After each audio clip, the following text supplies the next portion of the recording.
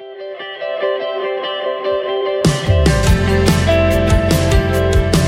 listening to the Clear Creek Resources Podcast from Clear Creek Community Church, located in the Bay Area of Houston. Hey, welcome everybody to the Clear Creek Resources Podcast. My name is Aaron Lutz. I help pastor Clear Creek at our East 96 campus. But I want to thank you for listening today. We're in a sermon series right now talking about the blessing, this idea of passing down the goodness of God to the next generation. And really, this is a series about legacy. Not only do we want to leave a legacy for the next generation in our home, but also in the community that we get to be a part of. So what about a blessing at the ball field? Like, what would it look like for us to invest in the next generation by leaving a legacy through Little League?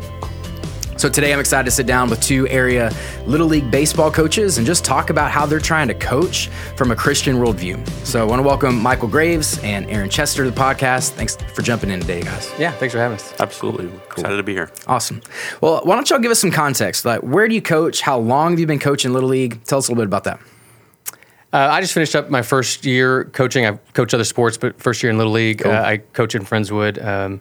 Coached 7U this spring with my son, Austin, and we did All-Stars together. I was one of the assistant coaches on that team as well. Awesome. So long summer. 7U in Friendswood is machine pitch, coach pitch, kid pitch. Where are you at? It is first year coach pitch. Okay, Yeah. Cool. All right, Michael, what about you? I actually just finished up my first full year. So I started in fall of 2021 with fall ball and then did spring ball. And then similar to Aaron, led the All-Star team out at League City Little League. So, Cool. For 7U. Yeah, 7U. So all three of us have boys the same age, kind of playing and around. But Friendswood, League City, is that a rival? It's not really, because y'all are doing coach pitch, they're doing machine pitch, a little bit different. Right. Yeah. We'll wait. That rivalry, it's building. Yeah. It's festering. They're right? not in our district for the All-Star League. So Gotcha. yes, yeah, Gotcha. for sure. But y'all do play against like Bayside and NASA and kind of all the other area leagues. What about your own playing careers? This is like your chance to brag a little bit. I want to hear how awesome you were. Where'd you play? How long did you play? When did you peak? When was like the top of it for you? Oh, Tell us man. about that. You haven't peaked yet, have you? I have, yes. Okay, all right. Yes. All right, well, It's a you go pretty funny first. story. Why don't you start? Okay. So, very fortunate. Baseball was just really just a blessing in my life. Played through high school. Was fortunate enough to move on, play in college. So I've had 2 years down in the Valley at UT Brownsville. Spent a year at Stephen F. Austin and finished up at Kentucky Wesleyan College up in Owensboro, Kentucky. Cool. That's where I graduated from. And then I was fortunate enough to sign a professional contract to play after Kentucky Wesleyan.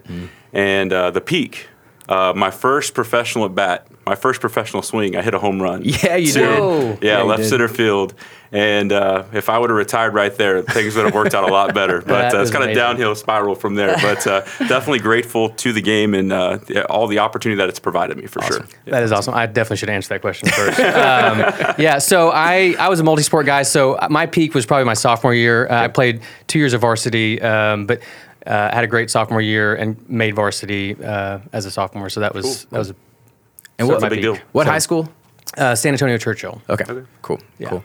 My playing career, I feel like I get better every year since I didn't play. Yeah. You know, it's like looking back, Yes. like, man, I was really good. You know, but like second team all district is turning into like all district. I'm There gonna you leave go. off the second, Yes. all world Hey, that's a actually, big all deal. state. That is you a know. big deal. So obviously, neither one of you, fully made a career playing baseball. You have different careers now. We all top out at some point. So what's motivated your involvement in coaching? So obviously, having boys that are in the league is a big part of that. But what's your hope for not only your own sons, but the boys in our next generation within our community coaching through baseball? What's that look like for y'all? What's motivated that involvement? Yeah, I think there's two parts. There's my story, which is I just grew up playing sports. Yeah. Like that's all. All I cared about as a kid was playing sports and having good grades. Yeah. And so I was just outside in the front yard playing. And I remember thinking about before I even had kids that I was going to coach my kids. So there's that side of it. But then I actually didn't coach Austin in t-ball his first year. And just observing the level of intensity and hyper competitive, it was overwhelming. The intensity was, you would have thought the other coaches were like NFL linebacker coaches and not Right. t-ball little league local coaches. Yeah. And so that really that helped me remember, to think through my own story and my passions is like. There's a place and there's a need to model a different way to coach, and so that really prompted me to do it this year. Yeah, Cool. And going forward as well. Yeah. What about you? What's motivated you to coach? My motivation is just taking what the game provided me, did for me, just through all the way from Little League to high school into college, and then very short stint professionally, just being able to take that and instill that in the kids. Just bringing a love-forward environment where, speaking to Aaron's talking about the intensity of the coaches around the league at times is just too much. And you want to just pause and let's really remember why we're here. And it's for the kids, and to provide those boys with the opportunity to learn the game, learn how to play the game the right way, learn sportsmanship, learn how to be a teammate. And that's my biggest motivation, is just providing an environment out there on that field of, I could say it over and over again, but it's love and encouraging, just love and encouragement continually. So. Good. That's part of passing the goodness of God on to the next generation. Love and encouragement from men who love these guys, and shaping them at a young age. Let's talk a little bit about, you talked about your own experience, Aaron, with Little League and just the memories you created there. What were some of your greatest Little League memories, and how are you hoping to kind of create some of those for the guys you're coaching?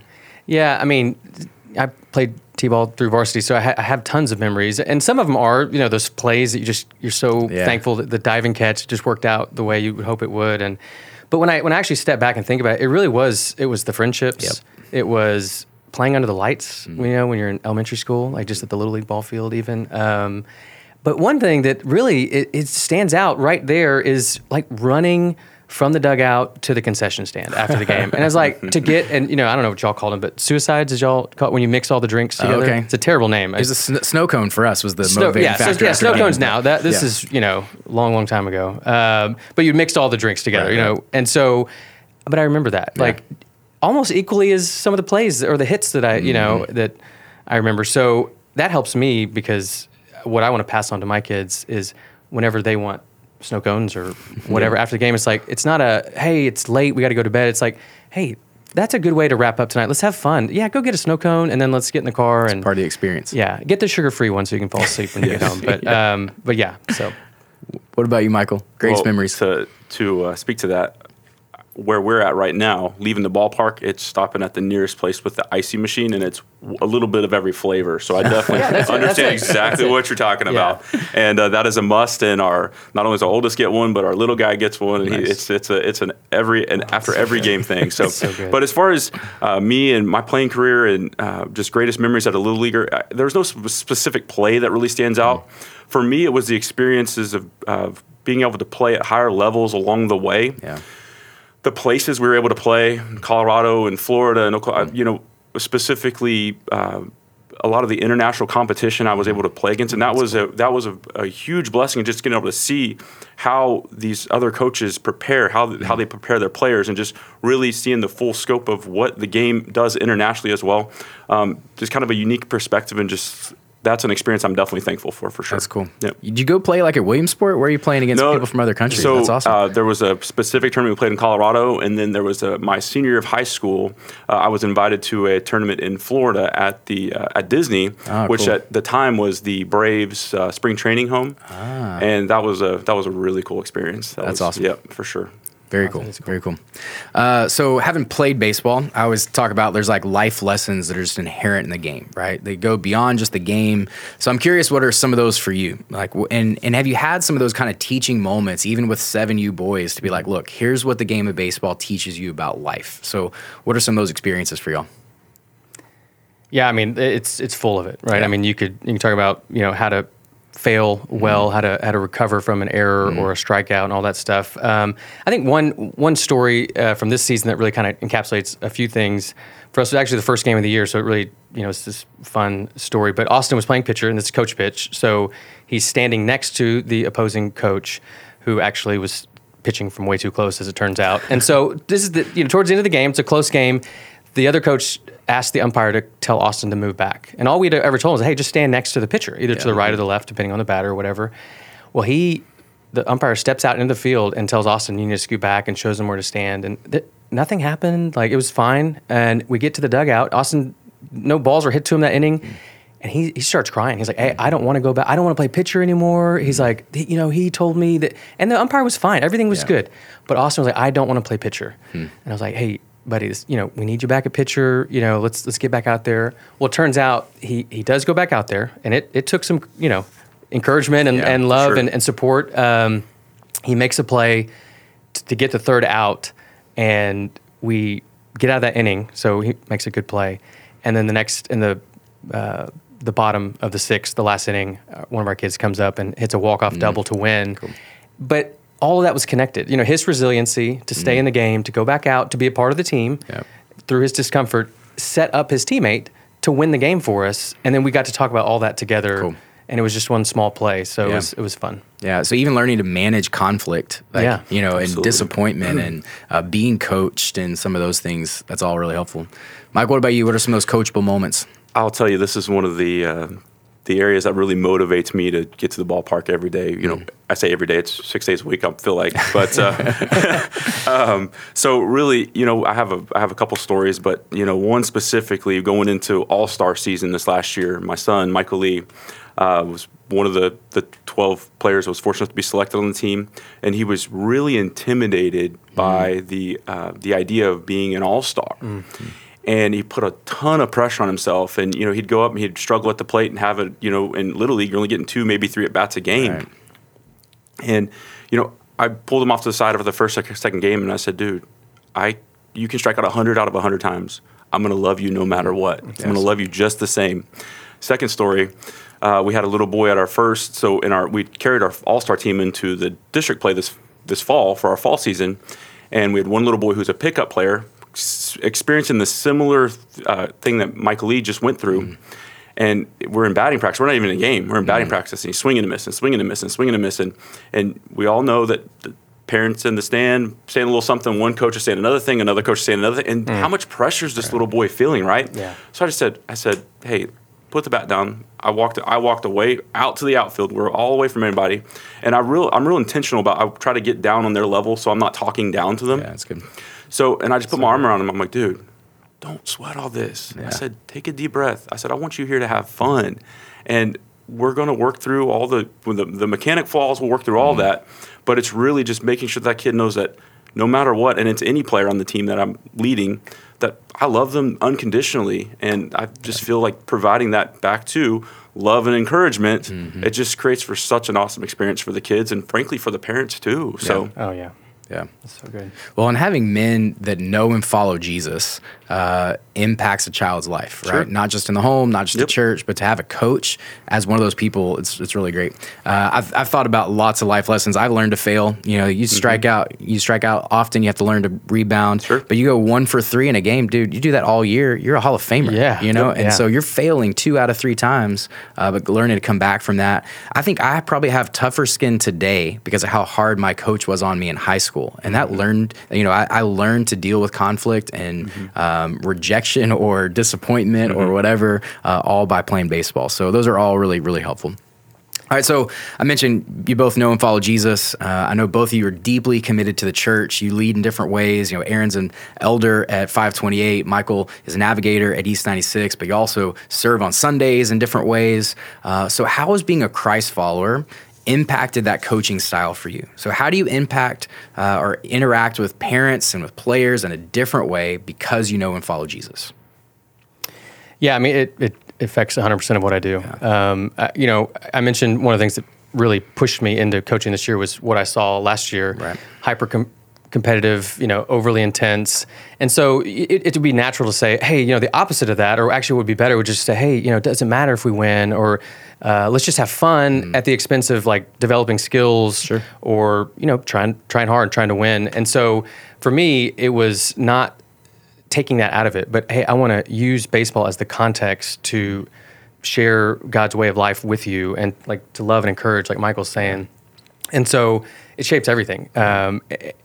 Because, like I said, I think people look at it, and it doesn't have to be one or the other. It's how do we care about winning? How do we care about playing? And what does that look like if God is with us to treat the other team and the umpires and all that? So it all is shaped by Christ. What about you, Michael? Shapes it all. When you're out there on that field and you're not sacrificing the intensity of the practice or the intentionality of practice or what we're doing through the drills, you're also preparing to win, but it's not a win at all cost environment, period. Yeah. And frankly, there's a lot of folks out there that are win at all cost. And what does that look like missionally when you're out there at that field? Where's that where we're always trying to love and encourage, like I keep saying that, but it's literally, that's what we're there to do. Yeah. And you want to just continue to, I believe that brings up conversations that we can have, where we go to church and why we do what we do, and all that does just happens naturally once you show that that's who you are out there in that field, right. So. Yeah, and I think it has to be intentional, and you have to think through what's your philosophy of coaching, because it's really, hey, I'm going to celebrate the kid on the other team that just made the diving catch that actually we lost. I mean, actually, friends of ours that go to 528, I mean, their son made a game-saving catch. I mean, it's a 2-run homer if he doesn't jump up and snag this ball. Mm-hmm. And I mean, I was the third base coach, and they were in the third base dugout. I mean, it was one of the best plays you can imagine for a 7-year-old making, and he's one of the best players. And I hugged him because I know how much they care, and it was just, but that was my natural reaction because I was excited for him, even though it cost us the game, But you have to think through that stuff before you get on the field. Otherwise, it's easy just to fall into, hey, I actually do want to win. I want to have more runs than the other team, and so you kind of forget who you are if you don't. That's a really good point, like establishing that from the beginning, because you get swept up in the momentum and the excitement. And so I helped as an assistant coach, but I could feel, the intensity of the head coach. I'm like, man, I want to match that. I'm in with you guys, So I feel that too. Yes. Talk about just your other priorities. So you're deeply committed in the church. I mean, there's a day I saw Michael serve in children's ministry, help us reset the room, go do tryouts for a fall league, and then coach his, district team that night. It was an all-day affair for you. So how do you balance like that priority in serving the church, leading a small group, but then also investing in this next generation at the league? So I actually was thinking through this specific question of just time, right? I mean, it's busy. We're in a busy season of life, and really, thankfully, I'm the manager of the ball club, so I can set the times of practice. Thankfully, we're a navigator, so we kind of have that set routine, and Monday's just really a non-negotiable for us. That's when our small group meets, and so we really protect Mondays. Mary and I are working through carving out some time that we're additionally protecting. We're specifically Saturday evenings where we can be together, just her and I, or us with the kids. But really, it's the whole motivation is being able to love and to serve others. And really, I don't know that there's an amount of time that I can dedicate that I wouldn't be willing to do that. Yeah. So, it's the kids are a priority, the church is a priority, and just serving others is a priority. So, that's what it is for me. I think you had a key phrase in there about there's some non-negotiable times. There's ones that we're going to intentionally set aside for these purposes and not let the league or church or other responsibilities, take away from other things you want to invest in. So what about for you, Aaron? Yeah, I think discernment is a good addition to what Michael said. And just because we're in 7U, and so we're not doing the all-out year-round baseball, which, makes some people choose, like, hey, I'm not going to go to church because we just play baseball on Sundays. And it's like, wow, I don't think I could get on board with that. But we had a few tournaments in All-Stars that we won and played on Sundays, and we, we're out that week. But that wasn't a regular pattern. That's not who we are. And I think one small instance, we didn't make it out into the semifinals and finals in the last tournament of All-Stars. And I told Austin, hey, it'd be fun to go watch the championship, on Sunday. And he had been sleeping in all summer, and so I just let him sleep in, and we went to the 10:45 service that day.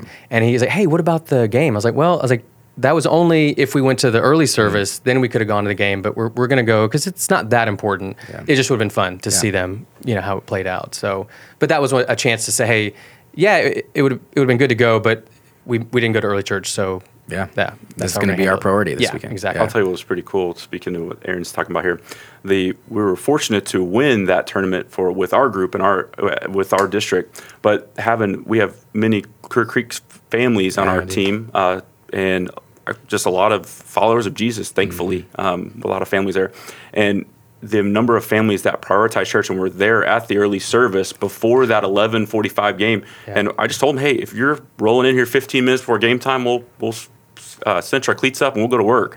So it was just really, really encouraging to hear that for sure. It's absolutely, we were there, I know several of the families were there, and just that's a priority for us. Absolutely. So talk about Sundays a little bit. So, one of the areas I personally struggle with youth sports is this time commitment that demands certain segments of our day. So, for example, League City and fall ball, they're playing on Sundays because soccer and football play on Saturday. So, we want people to be able to play that sport, but also play baseball.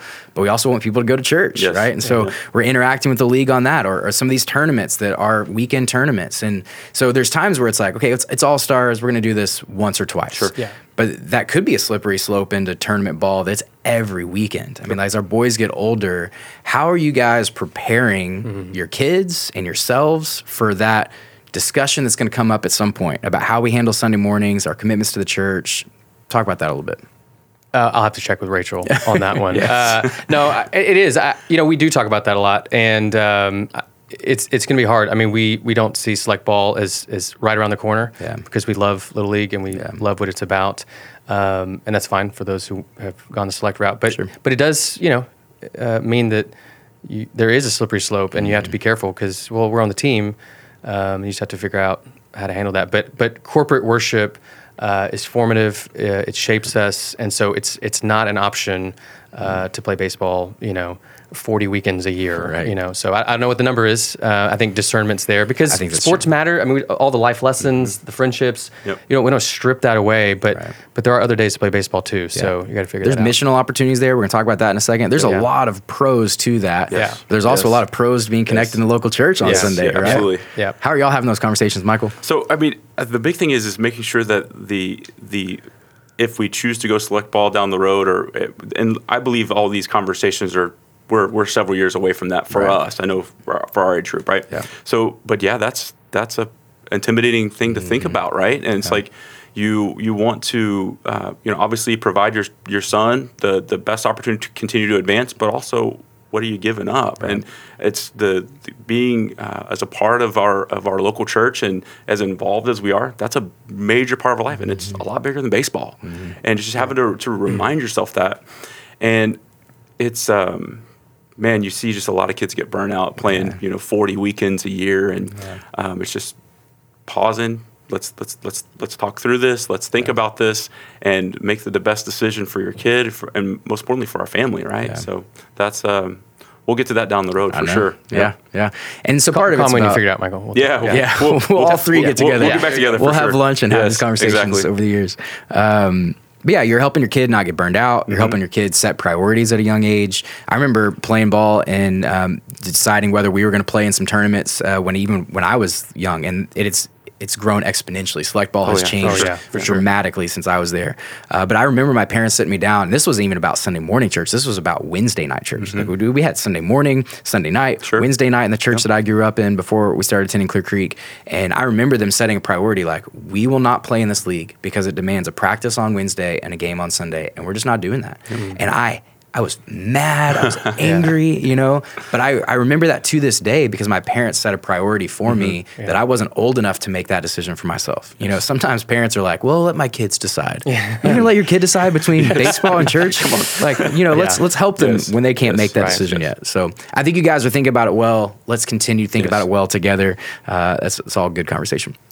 All right, so as a parent, obviously we want our boys to succeed. We want them to have fun. We want them to learn some things. But what are some benefits you personally have seen? So y'all started talking about this already, but what's the missional aspect? What are the relationships you've had with parents that have benefited? How have you experienced just personal benefit from your commitment? Man, it really, I saw God's hand throughout this whole spring. It was so good. And I hesitate to share some of the positive feedback I got because I don't want it to, but I mean, the consistent theme that people share with me or Rachel was just that it was like a light in the Little League sphere. And I only share that because that really was my goal going into it. And so it was wonderful to see, but only because like Michael said, it's like it is such a distinction between intense, the way you coach a kid without love and encouragement, what that looks like, and what that's doing to the kids. And so when other parents are like, hey, your team was, middle of the pack, you finished fourth place, you're not building dynasty here, but I wish my kid was on your team. And it's not because you're winning every game. They might have beaten us that game, but they're like, the way y'all talk to your kids and the way, the culture you're building in that dugout and on that field is different than what my kid's getting, and they see it. And so all of that just creates opportunities. I've been thinking about Ephesians a lot since the Trinity and Gospel sermon series, and Ephesians 4:1. Walk in a manner worthy of the calling to which you've been called. And so that's really my heartbeat, and that is when I show up on that field, that I am ready to represent Christ in how I communicate to the kids, and how I conduct myself with the parents and all that. And it takes God being with me to to work through those things. So. Yeah, absolutely. Well, I can think of a specific example, one with a family who they're become dear friends. And it was right after our championship game. We had just won the district championship. And the mom kind of pulls me over. She's like, hey, after the game, I want to share something with you. So played the game, and thankfully we won. And we're out in the middle. I mean, we're in the middle of a baseball diamond. How cool is this, right? And we get to talk about Jesus and her walk. And she's telling me, she goes, I just want to, like with tears in her eyes, she's like, I just want to thank you, similar to being that light. Just thank you for taking care of our son and protecting him and teaching him the right way to play the game, and just really being in an environment of love. Yeah. And I was just, I'm teary-eyed as well, right? Giving her this big hug in the middle. We just want to championship, and that's what it's all about. Yeah. If you can't get excited about coming to the ballpark for that, I don't know. But it's a second thing, and it'll be real quick, but we just had our fall draft, and I was in a room full of men who are leading the other teams, and we're going through a draft, and the league president's there, and he has notes on coaches that are requested coaches. And this is not me at all. I'm not not a boast or anything, but it's like one of those things. It's like the Your name request keeps showing up over, and almost to a point where I just kind of was keeping my head down because I don't want the other coaches to be giving me. But anyway, it was that was a unique experience, but it just kind of solidifies the work we're doing out there, and man, it's a blast. I love it. I know it's hard not to you feel like you're bragging on yourself. You're not. You are humble, genuine men. And the reality is you don't segment your faith. And so it's I walk with Jesus at church. I walk with Jesus. I lead. I walk with Jesus on the ball field. And people can distinguish what is authentic and what's not. Or people who claim to be followers of Jesus, but that doesn't translate into the way they coach. And so being in Little League, hearing you tell some of those things, people love you not because you won every game, but because you're a good coach who loves the kids and encourages kids. Yeah, and I think the missional aspect there too is, like you said, not segmenting it. Is that Christians aren't weird? We can be. Maybe we're weird a little bit, but actually we can play baseball in a godly way and care about developing skills and care about winning in its right context. And I think that is can draw people to see the bigger picture that we're created to image and reflect God, and that's the best thing that we can have. And so when they see it, it's attractive, and it's not, just oh, he's a Christian coach. Oh, he just, passes out trophies if they show up to practice or something. It's so. That was the word I was thinking of, Aaron, is it's attractive. Even people who aren't faith people, aren't Jesus followers, they're like, man, the way you treated my kid is different than the way that coach treated my kid. Yeah. And there's something different about the way you're doing that. And then they start to tie it to your, where you're following Jesus, So people know that I'm a pastor, but then there's a parent on that team when I was an assistant coach that was like, man, just thanks for encouraging my kid. They don't even want to follow Jesus yet, but they like the way I treated their kid, and they know that's connected to my faith walk, you know? And I know that's what you guys are doing on the ball field as well. Absolutely. It's awesome. Hey, what are some cautions you'd give parents of Little Leaguers? So you guys coach out there, you see the way parents interact with their kids. How would you caution Little League parents, but also how would you encourage or challenge some Little League parents as well? Cautions. This was a big one. I really thought through this one quite a bit. And really a big caution for parents is just making sure that you're backing up your coach and if you are fortunate to be with someone who is encouraging, make sure you're backing that coach up. And we hear there's a lot of different voices in the stands especially when your child's at the plate, or specifically if it's the catcher, and you're getting all these different voices out there, and they almost get lost in the noise of what to do, and it just puts so much pressure on the little guys out there. And that's the thing I'm real intentional about, specifically when our boys come up to plate. Tell them to take some time. I tell them to take a deep breath and then get in there and let's go to work. So it's just really my encouragement for parents would just to continue to just be positive and everything. I promise you, those coaches are out there working as hard as they can to put your kid in a position to be successful, and just encourage along the way. Yeah, that's a good word.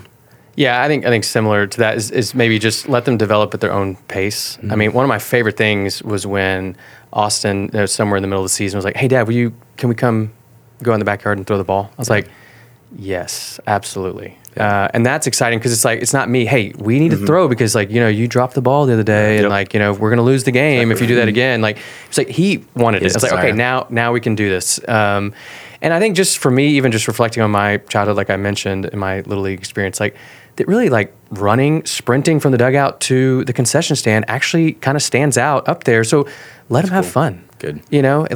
Keep it fun, because it's going to get intense and it's okay to want to win, but just have fun too. Mm-hmm. Yeah, for sure. That's all really helpful. All right. So when your time is done, we'll make this our last question. When your time is done coaching, when our kids age out or they go off to high school or they do whatever they're going to do, what do you hope the legacy will be that you left in the Little League where you were? Like, if people remember Michael Graves' investment in League City Little League or Aaron Chester's investment in Friendswood Little League, what is that legacy? Not like your legacy. It's not about you, but what's your hope for when you leave for the next generation? Yeah, I mean, it is not about me. And actually, that's my answer would just be that people would have a glimpse of the kingdom of God in the context of baseball, that love and joy and kindness would fill the ballpark, and it would be fun, and it would be great, that people would want to be there, and they would get to experience God through that game. Through a great game. Yeah. Absolutely. Yeah. I echo that, Aaron. It's just you're having that opportunity to be able to do that at the ballpark, and just that's lasting generational impact. Yeah. And what a blessing that is for sure. Yeah. So. Tying into the kingdom, man. Yes. We pray often about God, your will be done, your kingdom come on earth as it is in heaven, or down the East 96 corridor. That's a prayer for us at our campus often. But at the ball field as it is in heaven, what would it look like for us to bring a little glimpse of heaven and the kingdom of God to the ball field? Well, thank you guys for jumping in on the podcast. Man, I respect both of you a lot, not just for the way you lead in the church, but the way you're leading at the ball field as well. I really do think that godly men can leave a legacy in our community through investing in the next generation. Thank you guys so much for listening today. I hope this conversation was helpful. If you want to watch the video of this podcast or share it with a friend, you can find it at clearcreekresources.org, where you can also find articles, music, and a lot more. Again, I'm Rachel. Thanks so much for joining us today.